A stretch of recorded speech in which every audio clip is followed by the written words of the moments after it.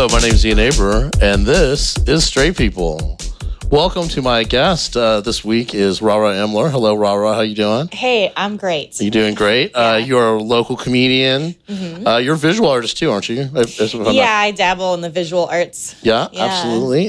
You're a Guamanian. You're Chamorro. Yes, I am. Proud Chamorro. Proud Chamorro. Mm-hmm. And how do you identify? I identify as bisexual. Ooh, yeah. Bisexual. It's like, I think that's the favorite flavor of straight people. Yeah. I've had more bisexual people on than anything else. So that's amazing. So Rara, you and I have known each other for what, like about 2 or 3 years, I feel like? Yeah. Yeah, and you'd come and visit. Yeah, how long have you been in Atlanta? Actually, like almost 2 years. Almost 2 years? All right, awesome.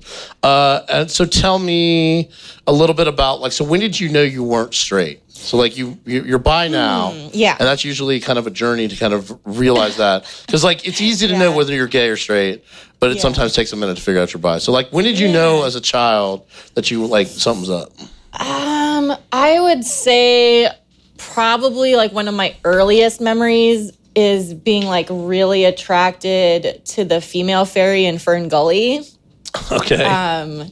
She was so hot. She had the Susie Sue hair and everything.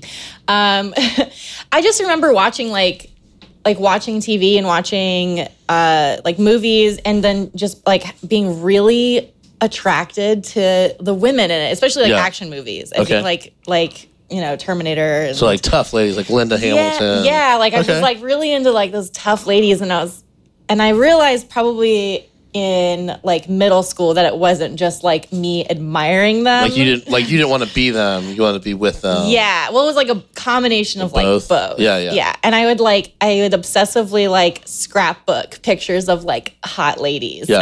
It's so funny that you say Linda Hamilton and here you are in a white tank top. I am in a white some tank muscle, top. some blonde hair. And a ponytail. And a ponytail. Yeah. I did not consciously do that. You are That's giving funny. me some Terminator 2 right now, honey. Thank you. Oh, that's funny. Okay. Well, that's awesome. And so from thought to action, how did that happen for you? I mean, there was schoolyard girl kisses and stuff like that. Yeah. I feel like every kind of elementary school kid goes through with that little innocent exploration kind of thing. But my first really gay experience was probably when I was 15 and I made out with one of my best friends when we were drunk. Yeah. And then I was like, oh boy. And they were very straight. Yeah. So I kind of I wasn't really out because I didn't have a lot of lesbian or bisexual friends. I had some gay friends, but I didn't also, being a woman and being a femme woman who's friends with other femme women, it was a little bit harder because I didn't want to freak out my straight friends. Yeah. So I wasn't fully out until I was about 19. Yeah. Yeah. So I was a little I don't know if that's late blooming No, necessarily. not necessarily. I mean, it's if you knew early. Yeah, I knew pretty early. A little bit of time. Yeah. And then you kind of get on your own. It's it's one of those first things when you're on your own that it's you control. When you're controlling your own destiny, it's a lot easier to say who you want to sleep with. And, make breakfast for in the morning and those kinds of things. Yeah, exactly. So you are also a socialist. Well, I am in Democratic Socialists of America. I'm a part of that organization. I am more closely aligned to communist, but that freaks people out, so I tell them socialist. Okay, well, let's talk about that. Tell me, if I'm somebody who, capitalism is not doing it for me. Yeah. Sell me on some communism. Sell me on socialism. How would that look in our country? So basically, the best way I can simplify socialism, and I forgot who once told me this, but I felt like it was a really straightforward explanation, is that there are some things in society that should not be monetized, like healthcare and education and, the prison system. Those things we should not be able to make capital from because they have a very specific function in society. Yeah. And once you tarnish that with trying to make money off of it, it becomes less about human advancement and, and social justice and more about what can people get me. And it's a very and we become the products of those. We become products as opposed to our own autonomous, individual people contributing to a greater good. So that's the best way I can describe it for people that have no idea. Yeah. Yeah. And why is that so terrifying to be to be like a product. The notion of socialism in general seems to be terrifying to the like. That's the new buzzword. So if you watch the news at all, it's the what Democrats are socialists, what Democrats are capitalists, and that's what they're really focusing on this last couple of months before the election. That kind of thing. So there's a lot of reasons why I think socialism is such a scary word, and I think a lot of it is like leftover Cold War era like anti-red propaganda. Because we were in a war with the Soviet Union, and there was a lot of propaganda surrounding like what communism and socialism actually was.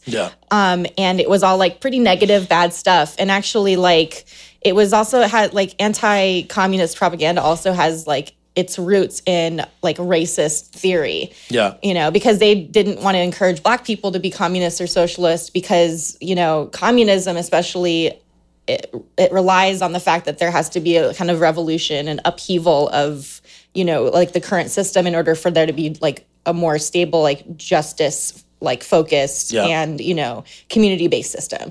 And they were terrified of Black people realizing that and rising up against it, which is why like, there's like a lot of reasons. There's a lot of like really nefarious things you'll hear about communism and socialism, and a lot of like internet communists and socialists that don't help that image. I might be one of them. I don't know. But for the most part, I think it is leftover Cold War era, like spook tactics, basically. So as a modern socialist or modern communist, like what are your, what goals do you have? How does socialism and communism and capitalism play into like the heteronormative patriarchy is something I've always wondered. Like, is it really like, I mean, basically you like to me, the socialism in the United States is that they subsidize you having children. I mean, that's like to be straight is to be paid by the government and in some capacity. Yeah. Because, when you are procreating, you're making another consumer. And, it's such a complex question too, because historically communism and socialism hasn't done a great job of addressing the needs of the queer community, and has sometimes played a part in oppressing them. So that as like modern like communists and socialists, we are really like aware of and like in moving forward. And like to be quite honest, like there's a lot of LGBTQ people in the current like left movements that I've been part of. But it plays into it because, like for example, like this is a really difficult question. You might want to cut it if I don't give a good enough explanation. But like, for example, just on the patriarchal side, not even touching on heteronormative patriarchy, but on the patriarchal side, when women were expected to kind of fall in line with even now, falling in line with a specific set of behaviors and a specific like set of like things they could and couldn't, participate in. And that was very much upheld by the idea that men were in control of the capital, therefore were in control of women who didn't make capital. And like who didn't quote unquote contribute. And all they did was like child rear. Like, all they did. All they did, exactly. And even now in modern society, like child rearing and homemaking is not considered like work. It's considered, it's like considered a luxury to be able to stay home and like, take care of kids. And it's like, no, it's stressful. It's stressful. I mean, my mom's a single mom and she raised 3 of us, and, she can tell you all about that, about how much work that is. But yeah, like, so it you might want to cut this. I don't know. Like, I wish I could like answer this better. No, you're answering it just fine. So I don't know. Mom, what do you think?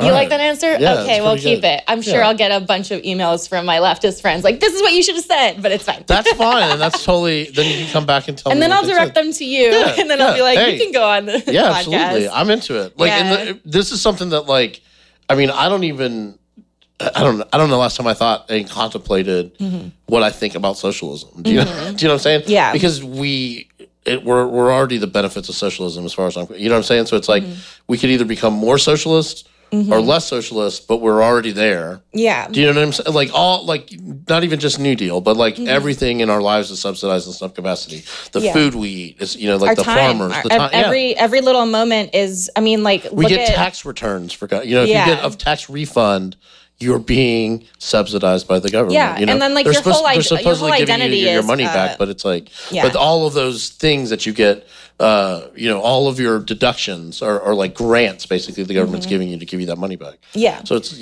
in my mind, that's what I look at it. So it's like, when somebody's like, oh, we're a democratic republic, it's like, with a lot of socialist programs. Yeah, and that's the thing. The thing is that the things that people call socialist programs are just. That's just like basic stuff that you get with taxes. Like that's just, and I just hate the idea. Like a good example is the $717 billion defense budget that got approved. And then we have these same like Democrats that helped approve that budget saying that we can't, like, universal healthcare is never going to happen. And it's like, are you fucking kidding me? Yeah. Like it's insane because it's like when it comes to war and oppression and imperialism, we always have enough money for that. But when it comes to like, basic things in society, like health, not even access to healthcare, but actual healthcare and, and like schools and things like that, like infrastructure. That's always the things that get kind of tossed aside. But when it comes to war, there's no questions ever about like why we need that much money for it. and that's another tool of oppression too, is because if we're through war and imperialism, if we're upholding the current status quo, we're like hurting oppressed peoples in marginalized communities everywhere else. And that includes LGBTQ people, especially, who are already struggling. Like, can you imagine being like a queer person in like, I don't know, like in Iraq? Like that was like, it's like the worst, the worst kind of feeling. Probably you're getting bombed and you're getting like, marginalized by your own community in the larger aspect. I mean, that's a generalization. I don't want to say like all of Iraq is like, homophobic or anything. I don't know. Khalid is from Syria, and he told his mom told him stories about the village homosexual in the village that they're from. His name is Zuzu, and Zuzu as long as you didn't say anything about sleeping with Zuzu and you kept it quiet, Zuzu was allowed to kind of like be around. Yeah. But was also this character that was like tragic. Yeah. You know what I'm saying? So it's like, I don't know, the town sissy, the way they have it, in like these southern towns. It's not that different, maybe, I don't know. But but I definitely hear what you're saying. So do you talk about any of that in your comedy? I don't know if I've ever heard you really get into politics per se.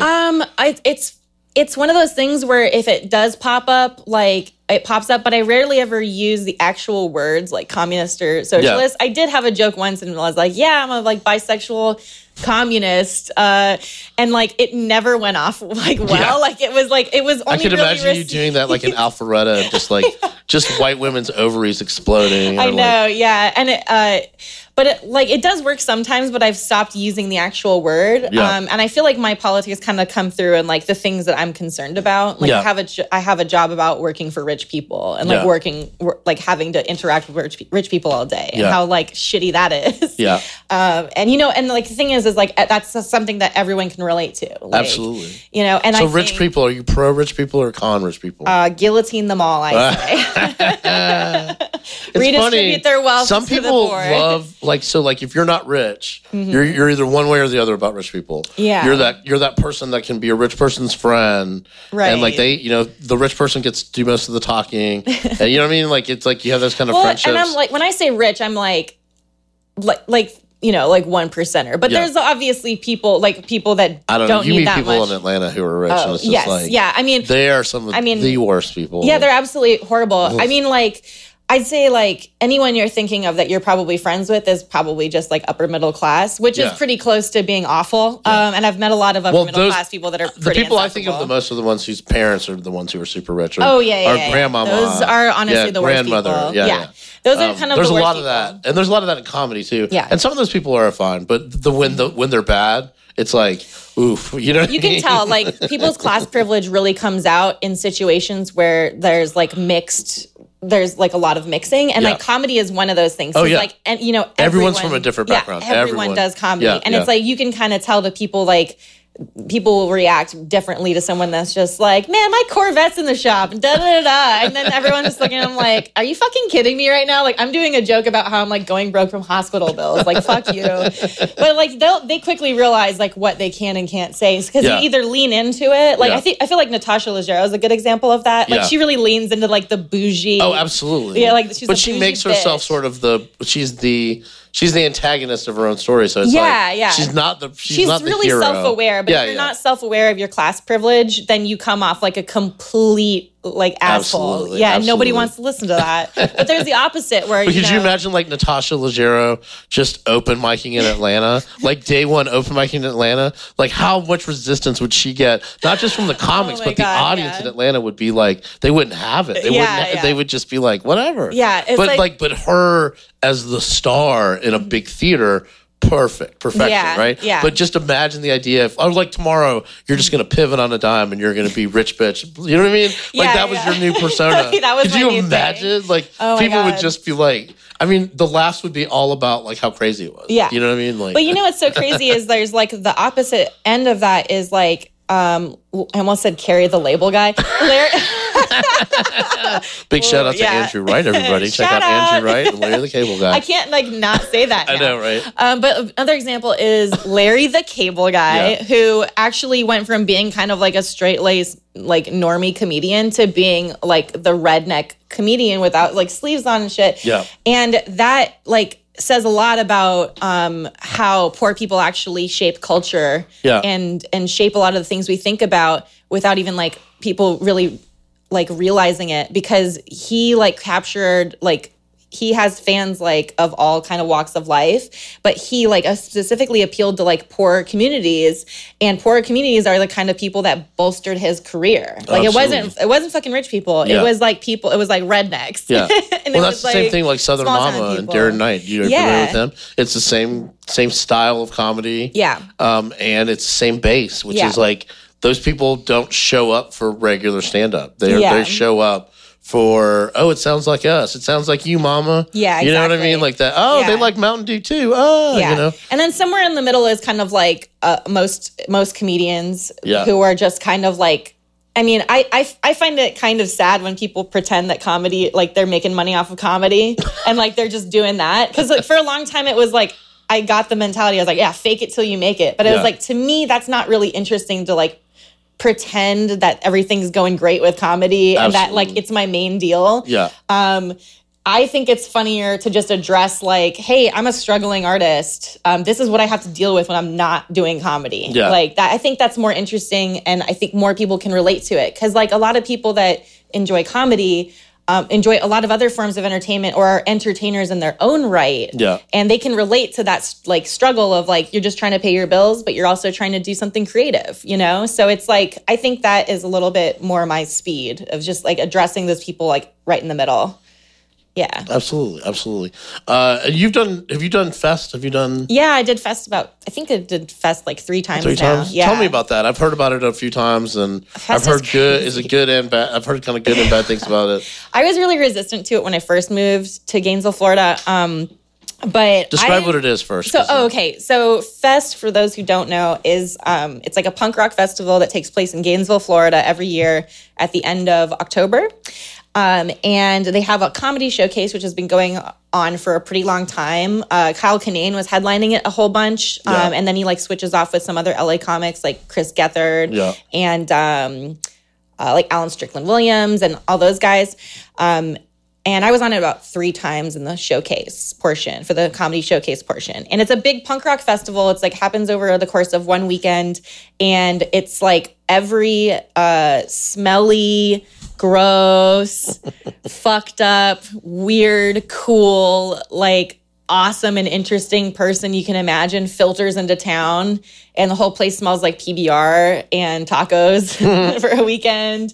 And it's just like a lot of fun. It's a ton of fun, and like it happens every year. So you see a lot of the same people come back every year. Like it's a tradition. And how have your sets been? You've had a good time with it? Yeah, I only had good sets at Fest, which is crazy because the showcases start at like noon, like in the afternoon. Oh, wow. And I've been going, and I would always go up like earlier because I was one of the locals. I didn't have to travel very far for it. It was like actually just like right down the street from my house, the venue. So it was like great. I rolled out of bed. That's awesome. After like, hanging out till 7 a.m. and then I go to this noon show. And it's always been like a full, like almost full house every time I've done it, which is crazy. And it's gotten like a reputation. Like people specifically like get up and get out of bed, to come and watch this comedy showcase. Nice. Yeah, it's a lot of fun. Nice. And so like in Atlanta, I don't know if you've run any show. You've run anything yet? Or? I did. So I'm a co-producer of Nerdlanta. Oh yeah. Yeah. Right. I'm like a little bit more hands off with that thing. But I do like help out. I'm a horrible co-producer. Sorry, Chris. But I also do a fundraiser every once in a while for DSA, for the local chapter. It's called Fistful of Laughs. Yeah. And it's to benefit the Brake Light Clinic that we do. It's a free brake light clinic for all the residents of Atlanta. They come and get their brake lights fixed. Oh, nice. And how frequently do you guys do the brake light clinic? They've, I think, had 2 so far, and they're doing their 3rd one later this month, if I'm not mistaken. And is that to help people, like, basically avoid being... Yeah, it's to reduce interaction with cops, basically, specifically for marginalized people who might be more targeted than others. Nice. And also just to kind of like build awareness of our organization and do something that directly helps the community. Yeah. Which I feel like is not something that the Democratic Party has necessarily been good at. Yeah. Especially like in DSA, Atlanta. again, what does that stand for? Democratic Socialists of America. Yeah, and there's an Atlanta chapter? Yeah, there's a Metro Atlanta chapter. How big is it? We have, I don't really know our exact numbers. I know that nationally we have 47,000 members. Okay. Yeah. Wow. And it's been around since, I want to say, in its current iteration, like the 60s, like the national chapter. Yeah. I think that's when they like had the name that they had now. I could be wrong about that. But yeah, it's really cool. Like we do like training workshops. We have organizer meetings. We have little mixers where you can come and meet people and just kind of like chill out. Nice. Yeah, it's like... It's fun. It's fun. Yeah. And it's like, it's a really good way of kind of like getting your issues out there and like, Is it a mix of like straight and... Stacey Abrams. Nice. Yeah. Yeah. We're really excited about her. Yeah, me too. She is great. Yeah. The things about they're doing with her debt, it's just absurd to me. That makes me like her more. Like, well, I'm just like, you have debt? Hell yeah. But all the people who are ragging on her debt, do they not have debt? Is that what this is? Yeah, that doesn't make me like those people anymore. You know what I mean? Are you telling me that the people running against her all don't have any debt? Because if that's the case, I'm never voting for those people. You know what I mean? Like they have nothing in common. You have no skin in the game. Like you literally don't. Do you not have monthly bills? Yeah, exactly. You know what I mean? Like unrelatable, completely unrelatable. Yeah, I mean, it's kind of like the same attacks you were seeing on Ocasio-Cortez in New York and how like, she's just a bartender from the Bronx. And it's like, excuse me, I used to be a bartender and I'm fucking totally fine with her being a congresswoman. Yeah, like, absolutely. That like, it's just like, that's like a level of classism. I'm really at the point where you can just let anybody be, like anybody other than like an old, dusty, straight white dude. Yeah. Just for a year or two. Yeah. I mean, come on, let everybody have a turn. Yeah, exactly. It's like... They're so worried about losing any kind of power that they'll just grasp onto anything. But the problem is with that is when you see those attacks on people politically, is it really does shine a light on people's privilege. Oh, absolutely. Because it's just like, you have all these like so-called liberal like pundits. They're coming for Ocasio-Cortez for being a bartender and going to like, and not as good of a, like not an Ivy League school or something. And you're like, fuck you. Like, absolutely. why are we requiring our elected leaders to be so far removed from the reality that so many people face? Like it should be people that come from. Well, it's the same thing. It's below. Like especially like people with the Ivy League schools. Mm-hmm. It's like the percentage of people who come out of those schools is always going to be insignificant compared to the rest of the population. Yeah. So if the rest of the population would just not give a shit that you went to Harvard, I mean, I don't. I could give a fuck. I've met a bunch of fucking idiots that come from Ivy League. And even the people who act like they're like, oh yeah, it's no big deal. Well, then why are you bringing it up all the time?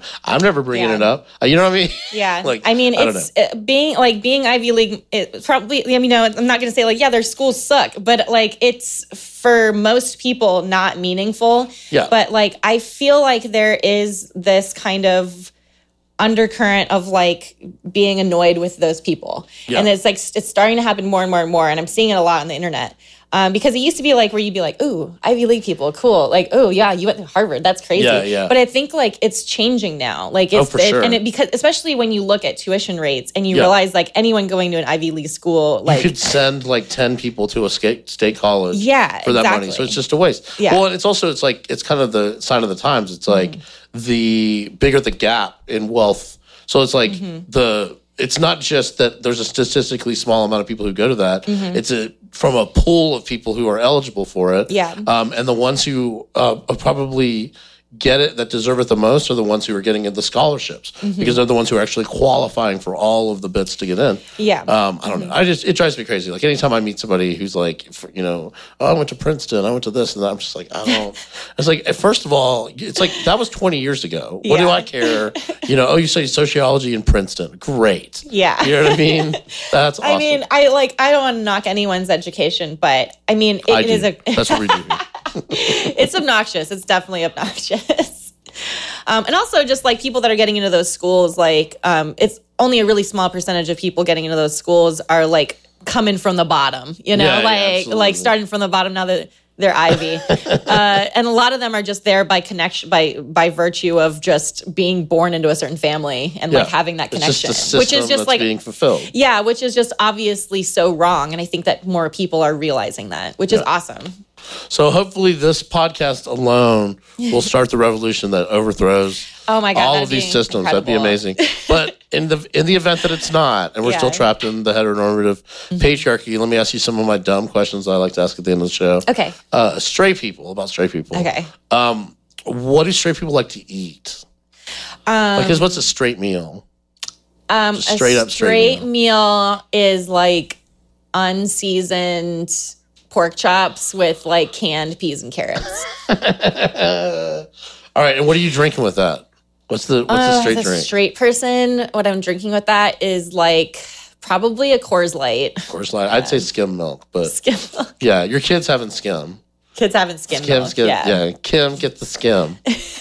Kim gets skim. Okay. What's a straight song?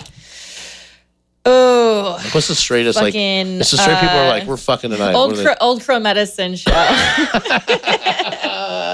Is that who sings Wagon Wheel? No, Rock Me Mama. Oh, okay. I think that's, Rock Me Mama. Yeah, that's it. Yeah, that's how they rhythm. That's how they sync up when they're doing it missionary style. The Appalachian missionary style. That's amazing. So, tell people where they can find you. You can find me ranting about everything and anything on Twitter at IslandGoth or on Instagram, where are mostly pictures of my cat and other people's animals. And that's Rara from Guam. Okay, awesome. Well, this has been Straight People. That's been Rara. I'm Ian Aber. Continue to listen. Hey, subscribe and maybe rate us or something, or buy a T-shirt. I don't know. Just do something, okay? Just do something.